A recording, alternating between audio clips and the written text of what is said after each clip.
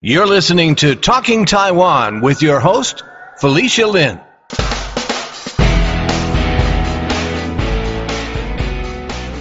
My guest on this episode of Talking Taiwan, Lisa Cheng Smith, has channeled her love of Taiwanese food and premium ingredients into creating Yun Hai Taiwanese Pantry. Yun Hai sources premium ingredients for Taiwanese cooking directly from artisans, farms, and soy sauce breweries in Taiwan. In this interview, Lisa not only talks about how and why she started Yun Hai and her vision for the business, but she shares her favorite Taiwanese restaurants, cookbooks, and some great resources for tips on Taiwanese cooking. Taiwanese food lovers, this episode is definitely for you. I initially spoke with Lisa earlier this year, but so much has happened with Yun Hai since then. So a week or so ago, we spoke again to get some updates. Be sure to listen to the end of the interview to hear all about all of the exciting developments. Welcome to the podcast, Lisa. Thanks. I'm curious to know, what made you decide to start the business?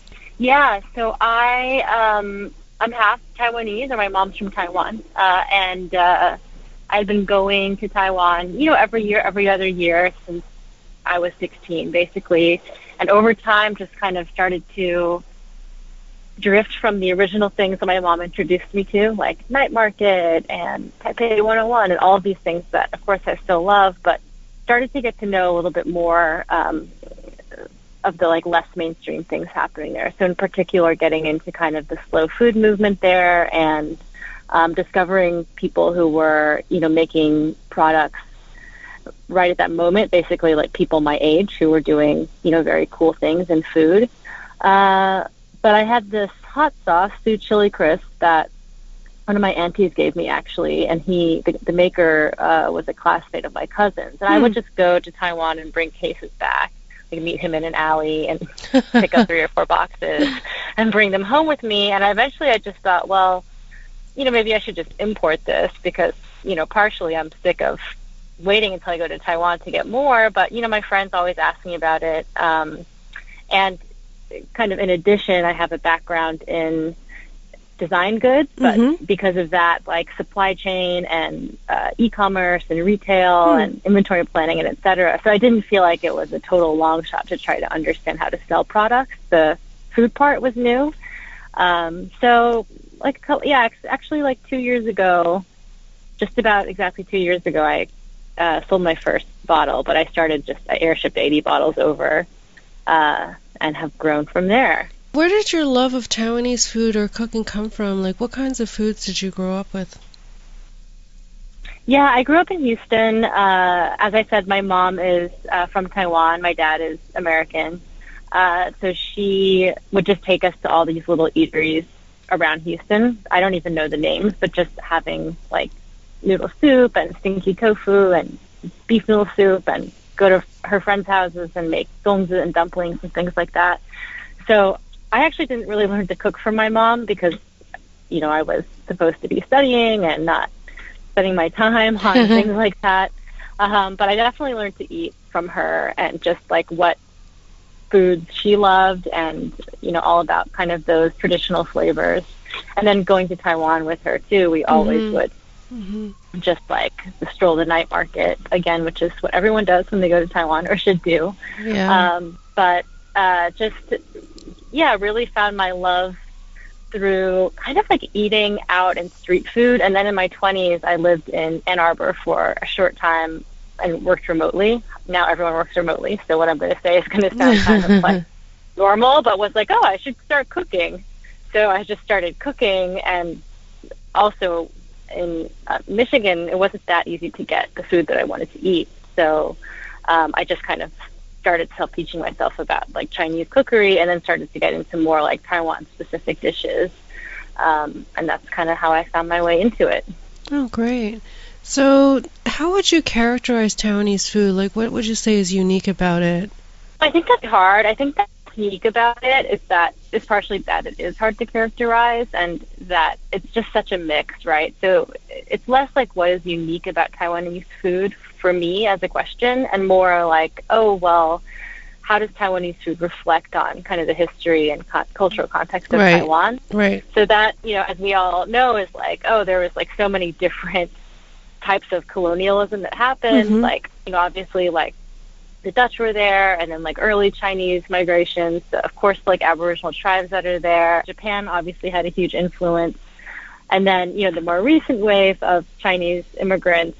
And now I think there's this new Taiwanese identity emerging, which, like, over the last 20 years, people are kind of, like, inventing their own food. I'm sure that, like, being in Taiwan, you always see, like, tiny little eateries with, like, maybe a novel production trick that maybe they manufactured themselves, or, like, bubble tea is, like, such an inventive food. So it's really such a, like, mix of different influences, but I think, like, those together kind of make this Taiwanese food experience. So one product I carry is, like, a miso soy paste, which I think is very Taiwanese because it's mixing this Japanese style fermented soy product, miso, with soy paste, which is also, like, that is also very traditionally Taiwanese, but it's more from the Chinese side of the culture into one product. And I think you see that a lot in Taiwan. Yeah. So in addition to all of the, like, traditional popular foods that we all know, like beef noodle soup and there is this kind of, like, mixture that happens there that I really appreciate. Yeah, I think there's probably even some Southeast Asian influences too. Oh, definitely. Yeah, definitely. What are some of your personal favorite Taiwanese dishes? That's a hard one. I think that, like, when I go, I love it all, and I think what I love the most is, like, discovering new things. Yeah. So when I'm there, of course, like, I want to get, like, my bowl of beef noodle soup and, like, bawang and all of that, but what I love most is walking into, like, an eatery that doesn't have, like, a name, and I can't really read the menu, and just try to order these dishes that are more home style. So I had an amazing meal there at, like, Hakka restaurant, and it was all goose. Like, everything was based on goose, and I just hadn't even had that before, and it hadn't crossed my radar at all. And so that was just such an amazing experience. But to me, I just love the fresher side of eating in Taiwan. Like, everything is so fresh and, bought at these local markets day of. So something as simple as, like, a stir-fried clam with basil, those kinds of, like, wok dishes I really love. Not like a direct answer, but I think that's what I look forward to. When you started your business, how long did it take to get the business up and running? Not very long. So I incorporated, like, 6 months before just because I was thinking about doing something. And then when I decided to go for it, again, I still do this on the side, so it's not like a huge business. But it was, a matter of, like, making the decision, getting the product, throwing a website online. But again, because I've had experience in all those areas, I definitely felt like I was just using my knowledge. And it was so enjoyable because I felt like I was in control of every part of the process. And then, I was air shipping, so that did not take too long to start. Great. So, yeah, maybe like a couple of months. But, of course, I was, like, working on iterating. Yeah, I was iterating through the process and, gradually improved it week by week by week. So I didn't wait till everything was perfect to start. Great. That's a great tip for anyone who's thinking about doing business, especially if it's a small management business, to just get up and running first. Yeah. Can you tell me about the name of your business, Yunhai? I understand there's some story behind that. What does it mean, and how did you come up with it?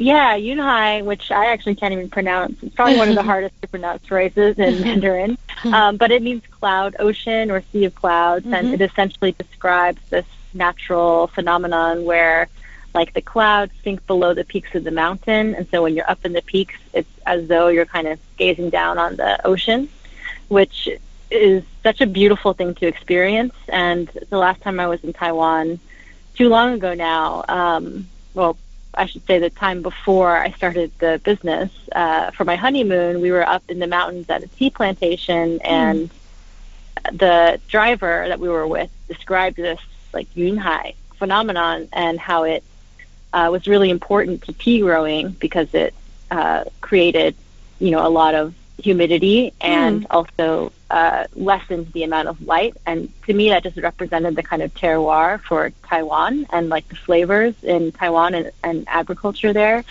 So that's why I chose that.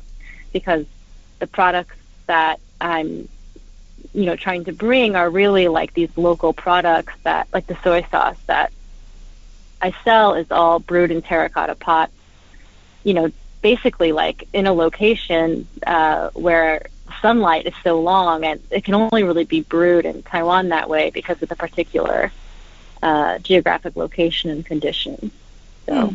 Interesting. Yeah, thanks for sharing that. And Taiwan is 3/4 mountainous, so this phenomenon probably happens quite a bit. And as an online businesses, what kind of challenges have there been, or what kinds of different kinds of sales and marketing tactics do you need to use?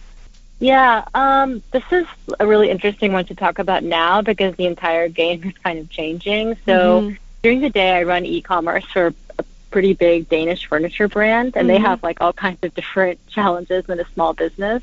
But I think for like a small business, really to me, I think the hardest part is figuring out your operations and your fulfillment, because so many people now with a tool like Shopify or Squarespace, I favor Shopify, you can get a website online and you can like easily put in, photographs and product descriptions and all of that. And those tools also make it easy to do email marketing. But once you have the orders, how do you get them out the door? Yeah, on a timely basis.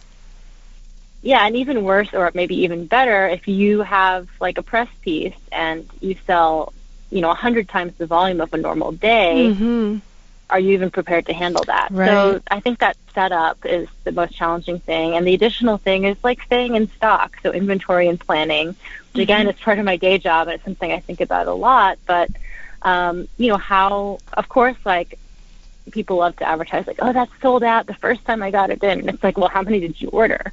Like, did you order a lot? Did you order a little? Like, what's your plan? And being sold out can look good from a marketing point of view, but it means that your cash flow is on pause. And that's a really difficult thing when you're a new business trying to fulfill orders, get customers, get, leads. And that takes, I think, a lot of skill and trial and error to get right. And, I go out of stock all the time, and it's just so painful every time.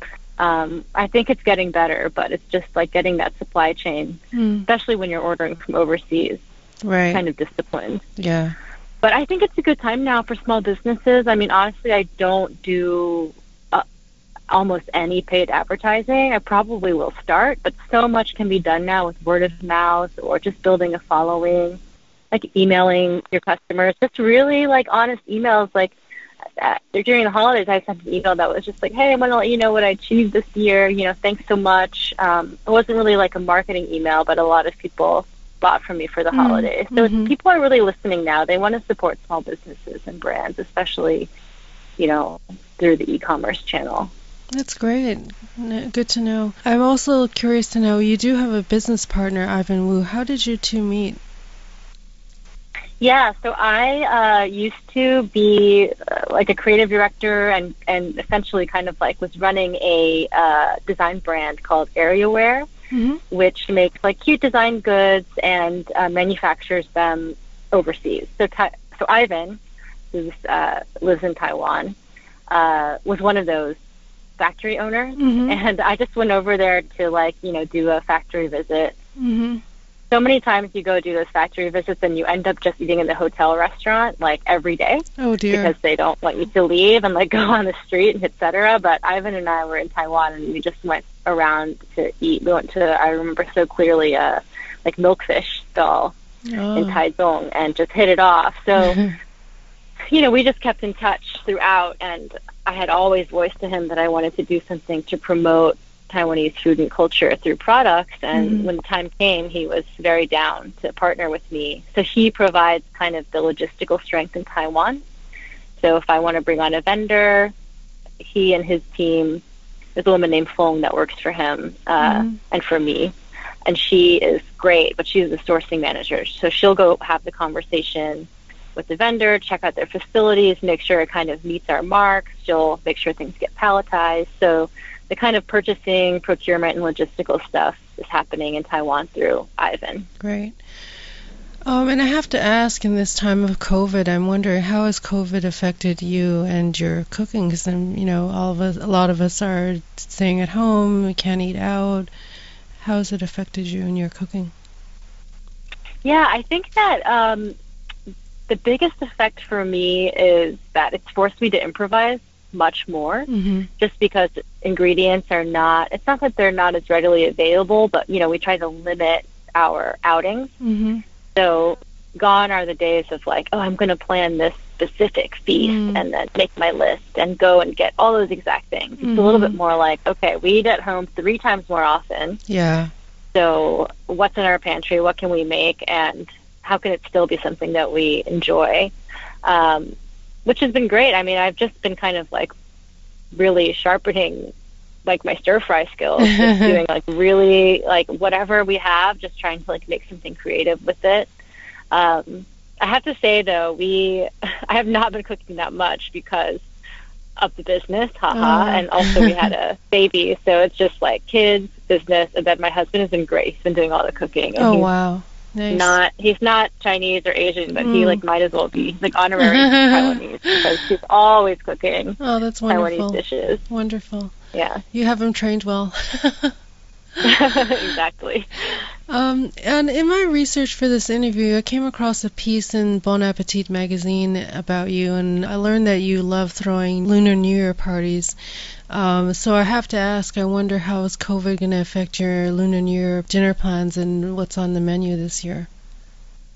Yeah, Lunar New Year. So you had asked before how I got into cooking. I kind of like forgot to mention it, but really the Lunar New Year parties were kind of the gateway drug to just extreme Chinese cooking projects. But those parties have gotten scaled down as I've gotten older. I'm in my late 30s with the kids, so we don't like necessarily throw these like 100-person parties like we used to, but it does mean that we're not going to be gathering with family, and the cooking is going to be more subdued. This year I'm actually not sure what I'm going to do for our family, but I am collaborating with Rose Bakery, which is the it's a British cafe actually, and it's in the ground floor of all the Dover Street markets around the world. I don't know if you're familiar. Dover Street Market is like kind of like high fashion emporium started by Ray Kawakubo of Comme des Garçons. So it's like a very like cool place to be, and I'm excited that they wanted to work with me. Yeah. But their food is they kind of like adjust their menu according to where they're located, as far as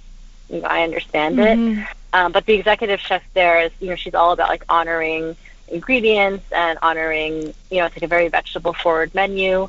But because there's so many, she didn't say this, but in my mind, like because there are so many kind of like Asian, Chinese, Taiwanese people they're located in the east side of New York, that they've very successfully done like Lunar New Year menus and have tried to be kind of as authentic as possible.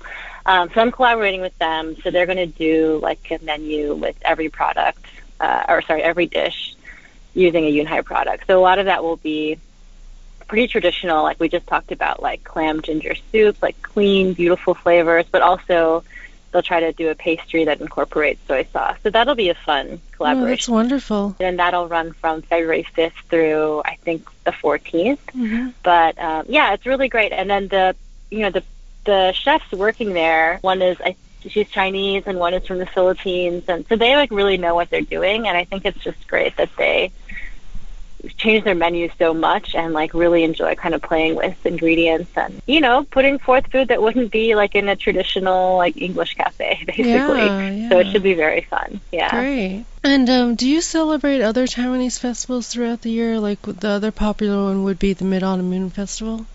I do in the like I want to actually get more intentional about it. So I put actually all of the Taiwanese holidays into my calendar this year because I want my kids to participate more. So I did do that growing up with my mom, and mostly it was like eating the holiday food, not so much like the other things. Probably because it was hard to like participate in those, and we didn't like get off for them or anything like that. But I've noticed that I've kind of been missing the dates on those just because we've been so kind of like mired in other things. So this Sure. year I really put everything in my calendar. But Yeah. one we do always do is like the dragon boat. Yeah, And then, of course, Zongzi, in your New Year. Yeah, and then we try to do, like any opportunity to eat tang yuan. I'm like, yes, let's do that. But yeah, I definitely am excited to get more intentional about it and learn more about the kind of history behind the holidays and the meaning. Right. Could you explain what the slow food movement is? Oh, the slow food movement.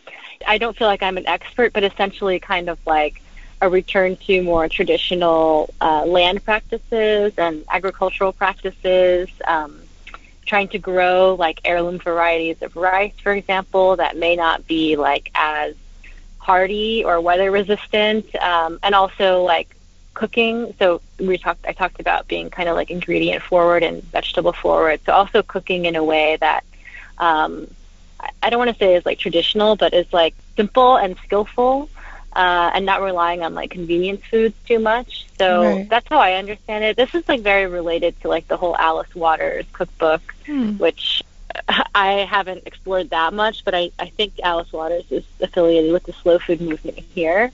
But kind of like farm to table, I think would be like a great way to describe it as well. So like farm to table came out of these kinds of this return to agriculture and the farm and cooking in that ingredient honoring way. So that's very much happening in Taiwan. Oh, I see. Good to know. Have you considered writing a Taiwanese cookbook? I have. I would love to. That's something that's high on my list. So I think the first step is actually developing just an archive of recipes for Yunhai. So I've started to do that, and I think that, the thing that's holding me back is really just, in addition to time, it's just like how much it takes to publish something that someone else can follow. So when I did recipe development for Bon Appetit, they were amazing to work with. But when I was in the test kitchen, someone was kind of shadowing me, the recipe editor, and she was like, wait, did you use like a teaspoon or half a teaspoon? And I'm like, I don't know, I just put some in.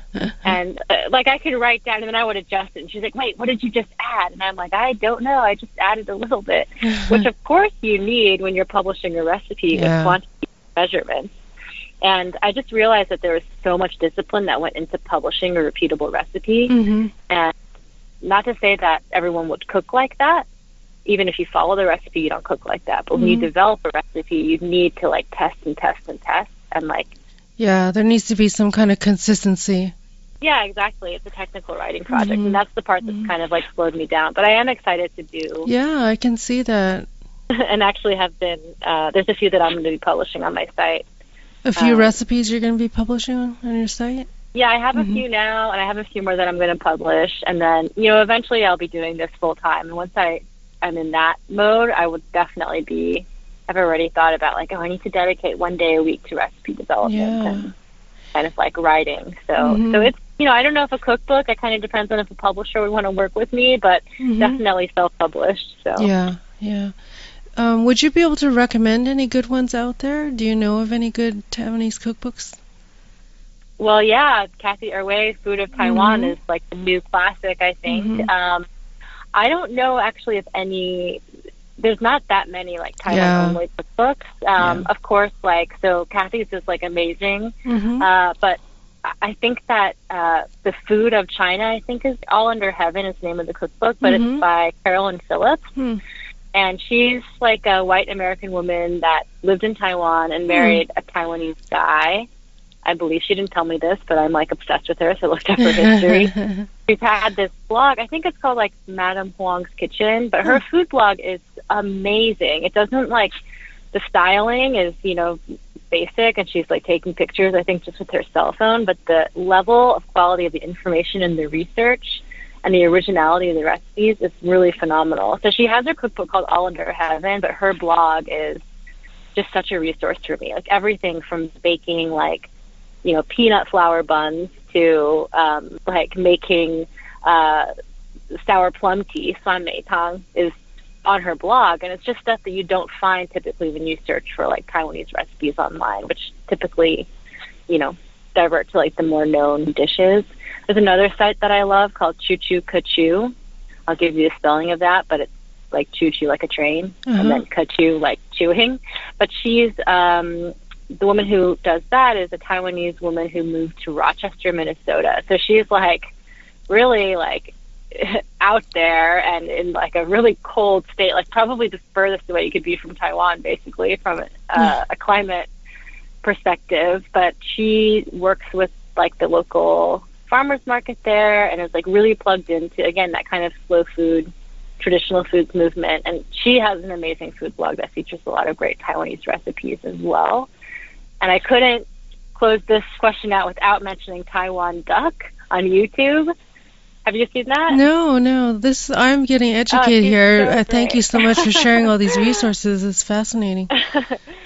Taiwan duck on YouTube is, she's probably my mother's age. She's, again, Taiwanese woman living in the UK, married to someone from the UK, and she does these YouTube videos, but it's just the best. And she doesn't do any measurements. She's just like, 1 bowl of this, 2 bowls of that, 1 spoon of this, 1 spoon of that. But yeah, just my favorite. What kind of products does Yunhai currently sell, and what are some of your best sellers?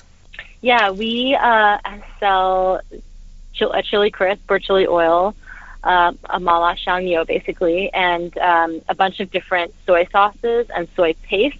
So the soy paste is also, some people call it thick soy sauce, but it's zhangyo gao, which is like thick soy sauce basically. But like when you see it on bottles in Chinese grocery stores, it sometimes says soy paste. So there's a little bit of like a difficulty with translation there. We used to have a Malaysian style hot sauce that we're bringing back. That one is kind of on hold because of the COVID supply chain issue for the producer. She can't get back to Taiwan because of like all of the very strict quarantine rules. So that's kind of the product mix. It's a very small product mix. There's a lot of different soy sauces.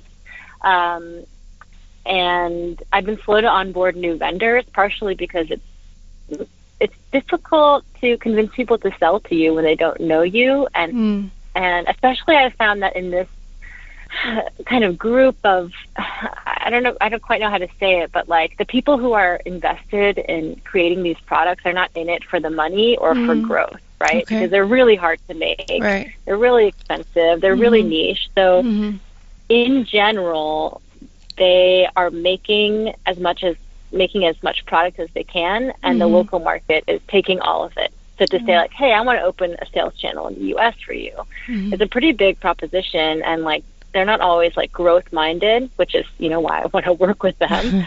So sometimes it's hard to get them to say like, okay, we'll work with you. So just recently I got a couple more people who are excited to work with me, probably because I have a reputation now. So this year I'll be bringing in really amazing cold pressed sesame oil with white and black sesame oil, tea seed oil, and cold pressed peanut oil, which I'm really excited about. And that is produced by, you know, in the old days, people would just bring their oil tin to like the stone presser or whatever, and just get their tin filled up with like fresh, very fresh pressed peanut oil and stir fry with that. And it's so good, so flavorful. So I'm working with one of those old oil manufacturers. They're doing it in the traditional way, and then also stone ground sesame paste, and I'm hoping to bring in these really delicious jams and jellies by a woman who uses like all like locally grown organic, well, not USDA organic, but you know, grown without pesticides, etc. Taiwanese fruit, so like mango butter and like guava jam and osmanthus honey jam, like just really, really amazing. Yeah, the flavors. Beautiful. Yeah, and that's what I mean about Taiwanese food too, is that like it doesn't have to be like traditionally like Chinese or etc. Like this is, to me, it's like very Taiwanese. It's all these Taiwanese fruits and flavors, but like this woman has become kind of like a marmalade master and is like using, you know, like green or yellow limes or whatever from Taiwan and kumquats to like take it to the next level. So very excited about that. Yeah, I can just imagine all the craftsmanship behind it, the way you're describing it. Could you talk about the standards that you have for your products and where you source your products from and how you choose them? Yeah, so the standards are, like there's a few different ways to approach it. So like I'm very, very interested in the supplier or the vendor and their voice and their story. So first I like really care about who I'm buying from and why I would be buying from them. So to me, I'm not interested right now in like just going to a distributor and being like, okay, let me take like X, Y, and Z product. I want to know the people that are making the food. And then I think, I'm looking for a mix that's representative of like a wider pantry. So even though I only have a few products right now, I really want to bring like a rice wine and a vinegar and like what would be useful to a home cook. And then for standards, it's like, I really want things to be not necessarily completely handmade, but I want the maker to be really close to the process. And I don't want it to be like an automated factory situation necessarily. I think the origin of the ingredients and the production processes are really important. But I think those things are also related to price, because if something's handmade, then it is going to be a higher priced product. But there are also like really amazing, cool, inventive products that are made in more standard manufacturing situations that I'm also really interested in. And I don't want to say like, well, that way of making something is not worthy. So like, I'm not like opposed to products that aren't, like handmade in someone's like backyard under the sun. I start there, but there are like, I'm definitely like also flavor first. So what's the story? What are the flavors? Like, where does this fit into somebody's pantry or somebody's daily use? I understand that you have some kind of a connection to Winston, the Taiwanese American restaurant in Brooklyn, New York. Were you going to have some product placed in one of their locations, or what's the connection? Yeah, they were my first retailer. So I just kind of walked in off the street because I went to the restaurant before I started the business, long before, and just was like, oh, this is great. I love how they're using like the Chinese spelling of the dishes, and the chef Trig, who's now a friend of mine, seemed like, very, he was like in the back, like cooking the food, and was just very involved. And so when I started the business, I just kind of messaged them like, hey, can you try this and let me know what you think? So I just walked in off the street and they tried the soy sauces and loved them, and just have been so amazing to work with and so generous with just integrating me into things. Like I did like I provided the soy sauce for like a pop-up meal that they did, I think with Eater. And then they like built a little like retail shelves when they were building their new Winson bakery to sell and showcase my product, and were really flexible on terms. So they've been just instrumental in helping me grow my business. And, they buy my product too for their food. And it's like not like an expensive product. It's expensive and I can't afford to discount that much. So, they're really supporting the cause. Yeah, I've just been blown away at like how great they've been to work with. So my relationship with them is like supplying product and just dialoguing about Taiwanese food. Do you have any favorite Taiwanese restaurants in New York that you could recommend to listeners? Yeah, I do.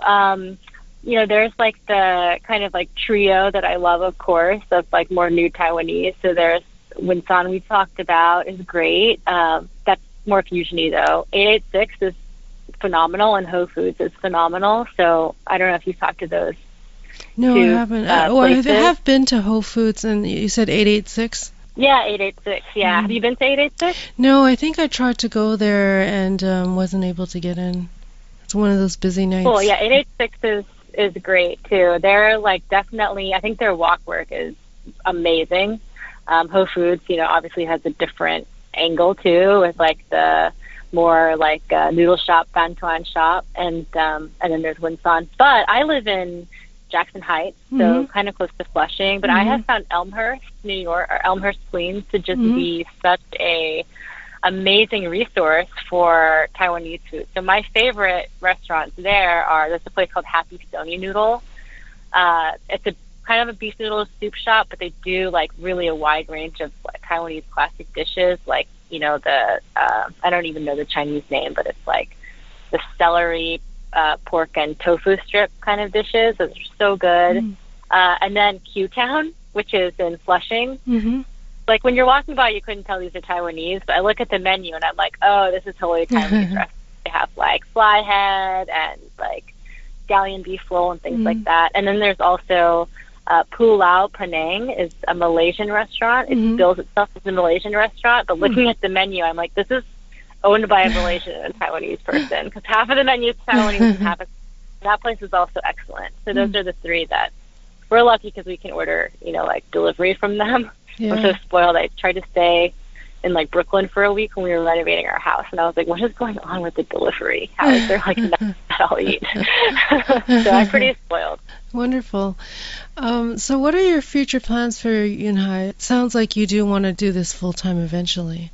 Yeah, future plans. I mean, I have so many plans. So, I think that in the near term is figuring out how to do this full time, which actually, like, I'm pretty close to that. It's just kind of like a matter of timing. Oh, great. Sales have really grown over the last year. So there's that, which is like I really want to increase my product offering and reach more people and, as I said, put more recipes on the site, provide more information about the ingredients. But I think there's also kind of like a content and, how involved can I be in just like introducing people to Taiwan or developing the knowledge about Taiwan for people who, may be like Taiwanese Americans or even my mom who doesn't know that much about like the slow food movement there. So one thing I'm working on with my friend Steve Chen, who's just an amazing film director, is like a soy sauce mini documentary. It's like that's 13 amazing. minutes long. But we like went to, or he did all the work. I just kind of said, can you do this? But he went to the soy sauce factory, or it's not really a factory, it's like the brewing yard of Yuding Xing, and just interviewed them and documented their process. So that's coming out. I'm not sure exactly when, but like sometime in the next couple of weeks. So there's a lot of projects that I want to do like that are not related to product necessarily. The other idea I have is like eventually having some kind of storefront. I'm saying that very tentatively, like question mark, but I've always dreamed of having more of a like Taiwanese type, like not grocery store, but almost like deli where you can walk in and you can get your pantry items, but you could also pick up a bag of frozen zongzi out of the freezer case. And like I had Yes Bakery in Flushing deliver a bunch of like, I don't know if you're familiar with like the Boston cream pie, Taiwan style. It's like the whipped cream cake. So good. But like if I could just have that delivered in the cold case daily and just have like a real, like centralize a lot of the amazing products that can come in from Taiwan and like Taiwanese people working locally to create sort of a more takeaway prepared foods experience. So that's on my mind, but seems further out. I love how your business kind of marries the whole idea of this craftsmanship and history and then like the story of Taiwan, and it's so rich with all the possibilities of how you can present and introduce food to people. Yeah, the human element has always been number one, so that's like in my about statement is like the human side of food, basically. How often do you get back to Taiwan, or would you like to get back there? Yeah, I mean, it's varied, but I would say that since I didn't go at all when I was like between ages like 2 and 16. And then when I turned 16, I did like the baby boat program, basically. And then was there like every year, every 2 years since. And I would like to go once a year or twice a year, even if I can. I think with the business is really just a way for me to be able to go to Taiwan and like fund that. That's the joke. But like I would love to just go, as much as possible. I've even considered like trying to live there for a year. But right now it's hard. No one knows when we can travel again, which is great because during the soy sauce documentary, I was like, oh, these are like images from yesterday of what people are doing in the like beautiful sunlight. So that was like a very vicarious experience. And when you are there in Taiwan, do you have some favorite places or dishes that you must have? Like when you get there, like there's something that some place you have to go or some dish that you have to have? I actually love to go to, I think it's called, I'm maybe going to butcher the name, but Ningxia Night Market in Taipei. It's a very small local night market. It's not like, doesn't have a lot of like games and merchandise. I always love to go there and just walk through and just like pick up the food there. It's a little bit more, not home style, but less like commercial food, less fast food. Just like very local stuff. So I love to go there. Of course I have to get like my bowl of noodle soup. Baoan is definitely up there because it's almost impossible to find. Stinky tofu, I mean, it's so hard to find good stinky tofu anywhere else. So those are definitely at the top of my list. And then like baoping is like always number one. I always love to get that. So no matter the season. And then like all the fruits there, like I love the wax apple with like the sour plum powder and the like tomatoes with the little dates inside. So pretty much everything. I had initially interviewed Lisa about Yunhai earlier this year, and so much has happened since then. A week or so ago, I spoke to her again to get an update. Here's our follow-up conversation. Lisa, I was wondering about the story that you told me about the chili sauce that you'd bring back from Taiwan, and the one that kind of led you to think about starting Yunhai. Do you still sell it? We do still sell that. It's called Su Chili Crisp, and that's our best-selling SKU. So definitely a major part of our offering, and we're actually expanding to new flavors, which is a whole other kind of journey to embark on, but hopefully by holiday. Awesome. Yeah, I can't believe it. Like, so much time has passed since we last spoke. I think we spoke in February. So can you tell me, like, what are some things that have happened since we last spoke? I know that you had the soy sauce documentary released, and you had a Kickstarter campaign. Just tell me, like, what are some of the things that have happened since then?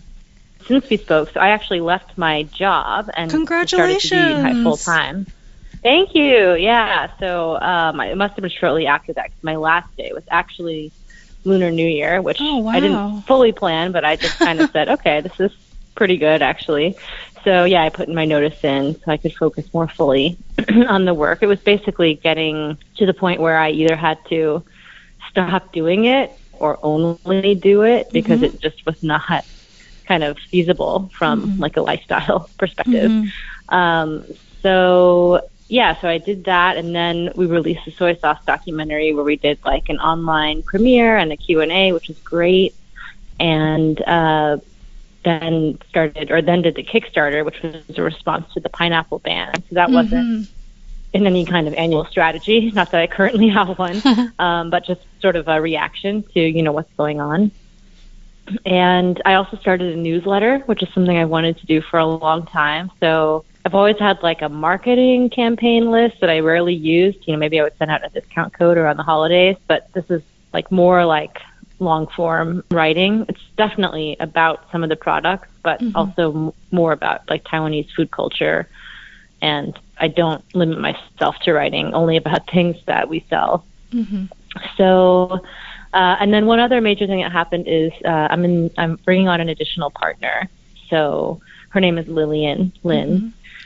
And she's, I'm bringing her on as like, chief of operations so we can expand the way that we need to. Great. Can you talk a little bit about your Kickstarter campaign? I understand it's a line of Taiwanese dried fruit. Is that a limited run, and what kind of products do you have? Yeah, so it is kind of like the first product we've issued under our house brand or house label, the Yunhai Selection. And I've been wanting to do dried fruit for a long time because, as you probably know, like going to Taiwan, it's like one of the top things that I feel like a lot of people shop for in Taiwan that you can't really get that easily outside of Taiwan. It's like nothing like dried fruit here, which is kind of sad. So I've been wanting to do that for a long time. And then the pineapple ban happened where, China wasn't allowing the imports of the pineapple. And I thought, oh, well, we should just do it now because dried pineapple is on the list and it would be like a good time to act and just try to make a difference in some way, whether that's, by buying the product, but also like really raising awareness about this thing that's going on, which is like we can buy the surplus, but also like everyone who saw that Kickstarter was also aware of, that event in the news. So, but instead of just pineapple, we wanted to also do other fruit. And I think other fruit farmers are vulnerable, like pineapple is not the only fruit that could be harmed by trade isolation, for example. So we thought, well, let's just work with a bunch of different farmers. And many of them, for example, will cultivate pineapple, but will also grow guava in the off season. So a lot of mango farmers grow guava. So like it wasn't necessarily just working with like specific groups of farmers. It was sort of like, what's everyone offering and what, are they willing to trade and sell us? It's very simple. It's just like 100-gram packs of dried fruit. And we decided to do our own brand versus bringing another brand because we wanted to be able to source from a lot of different farmers and not just source from one brand, meaning that like a lot of these farmers don't have their own brands that are ready for market I see. in the U.S. So we thought like by doing this, it's our own brand that's exciting, but it also sort of provides this like unified front for like a multi-supplier, even though it's still single origin because like they're all farmers in the same region and in many cases part of the same co-op. Just creates like a unified brand to access those products. And the Kickstarter did amazingly well. So we raised like over 110, I think it's like $113,000 where we ended, Wow. which I thought we might get to 20K. Wow. I was like, oh, we'll get to 20K because, I know people buy the soy sauce. Wow. Probably count on people to do this, but it just really went, beyond That's incredible. kind of what I thought it would do. Congratulations. Thanks. Yeah, it was really, really exciting. And we kind of did it without like, we didn't spend any money on like assets or photography or, the design was actually done pro bono by an Asian American design firm that wanted to just do some work. And so we really didn't spend money to get it off the ground. We didn't partner with any press really, like because it was such a short turnaround. So I kind of thought, oh, even if this is just like a way to get the pre-orders, that's fine. But it really was, super successful. And I think it's just a testament to the power of word of mouth. Yeah, there's obviously a demand for it. Yeah. So that was great. And then we've been, just really, I'm at the point again where I'm like, I just quit my job, but I still can't keep up, which is a good sign of growth. But Yes. trying to like figure out operationally how to like be as streamlined as possible and kind of like grow. And because our customers want things now, they want us to, we want to launch new stuff for them. That's great. Yeah, and I remember you speaking of like fruit, you talked about like possibly doing some jams and jellies. Are you planning to do that? Yeah, we're trying to figure out some jams. The jam maker, and this is like the case with a lot of vendors, just is more slow to like onboard and get samples from. A lot of this is because they produce to the season, or if the harvest isn't good. There was a drought in Taiwan recently. It actually may still be going on. That affects their production because it's not. Yeah, it's like very directly getting the fruit. So that's definitely still in the works. We are more near term. So in a couple of weeks, we're launching a whole line of cold pressed oils and stone ground sesame pastes. So it'll be sesame oils and then bitter tea seed oil and, black sesame paste, white sesame paste, and then some products that use those. So we have another chili oil that we're adding that's completely based on cold pressed sesame oil. So instead of the typical soybean oil or rapeseed or whatever, it's made from pure sesame oil. So it's a very unique product. Great. Wow. So congratulations. Like, what's it been like now that you're doing this full time? It's been great. I mean, I have to kind of like temper or maybe qualify the full-time description because in order to do it full-time, we decided to like temporarily leave New York City and not pay for childcare. So I've been actually full-time momming and full-time business this entire time, which actually was not the plan. We had hoped to get like just I guess the short version of this is that, we're in upstate New York where daycare centers are definitely much more affordable. So I thought, I'll quit my job, we'll do this, we'll get into a daycare center. But because of the just pandemic conditions, it's like everyone has moved out and like the waiting lists are super long and no one is available to babysit. So that wasn't exactly as I planned. So like day one out of the gate, I was like, okay, I'm watching the kids from 9 to 5. But my husband's been super supportive. So I work like early in the morning, late at night.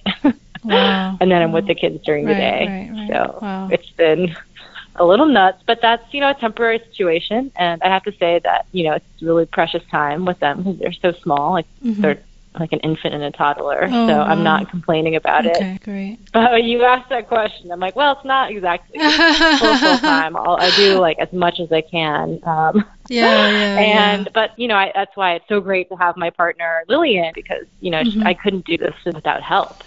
And so what I've been doing to kind of compensate is like I basically, just onboarded it's a freelance personal assistant position, but I'm like, if I can't find childcare, someone else has to schedule the doctor appointments, and that buys me a few hours a week. So just trying to cope with the situation and think out of the box of wouldn't normally go for a personal assistant thing so early on, but because it's hard to find childcare, I'm like, well, maybe I can divert to this and do it and take on the childcare myself. Mm-hmm. So we've been creative about it, and but in September I think it will be just things are getting more normal, schools are going to be in person and et cetera. So I think in September I'll be in a more a typical day job type of situation, which is great. I'm really looking forward to that.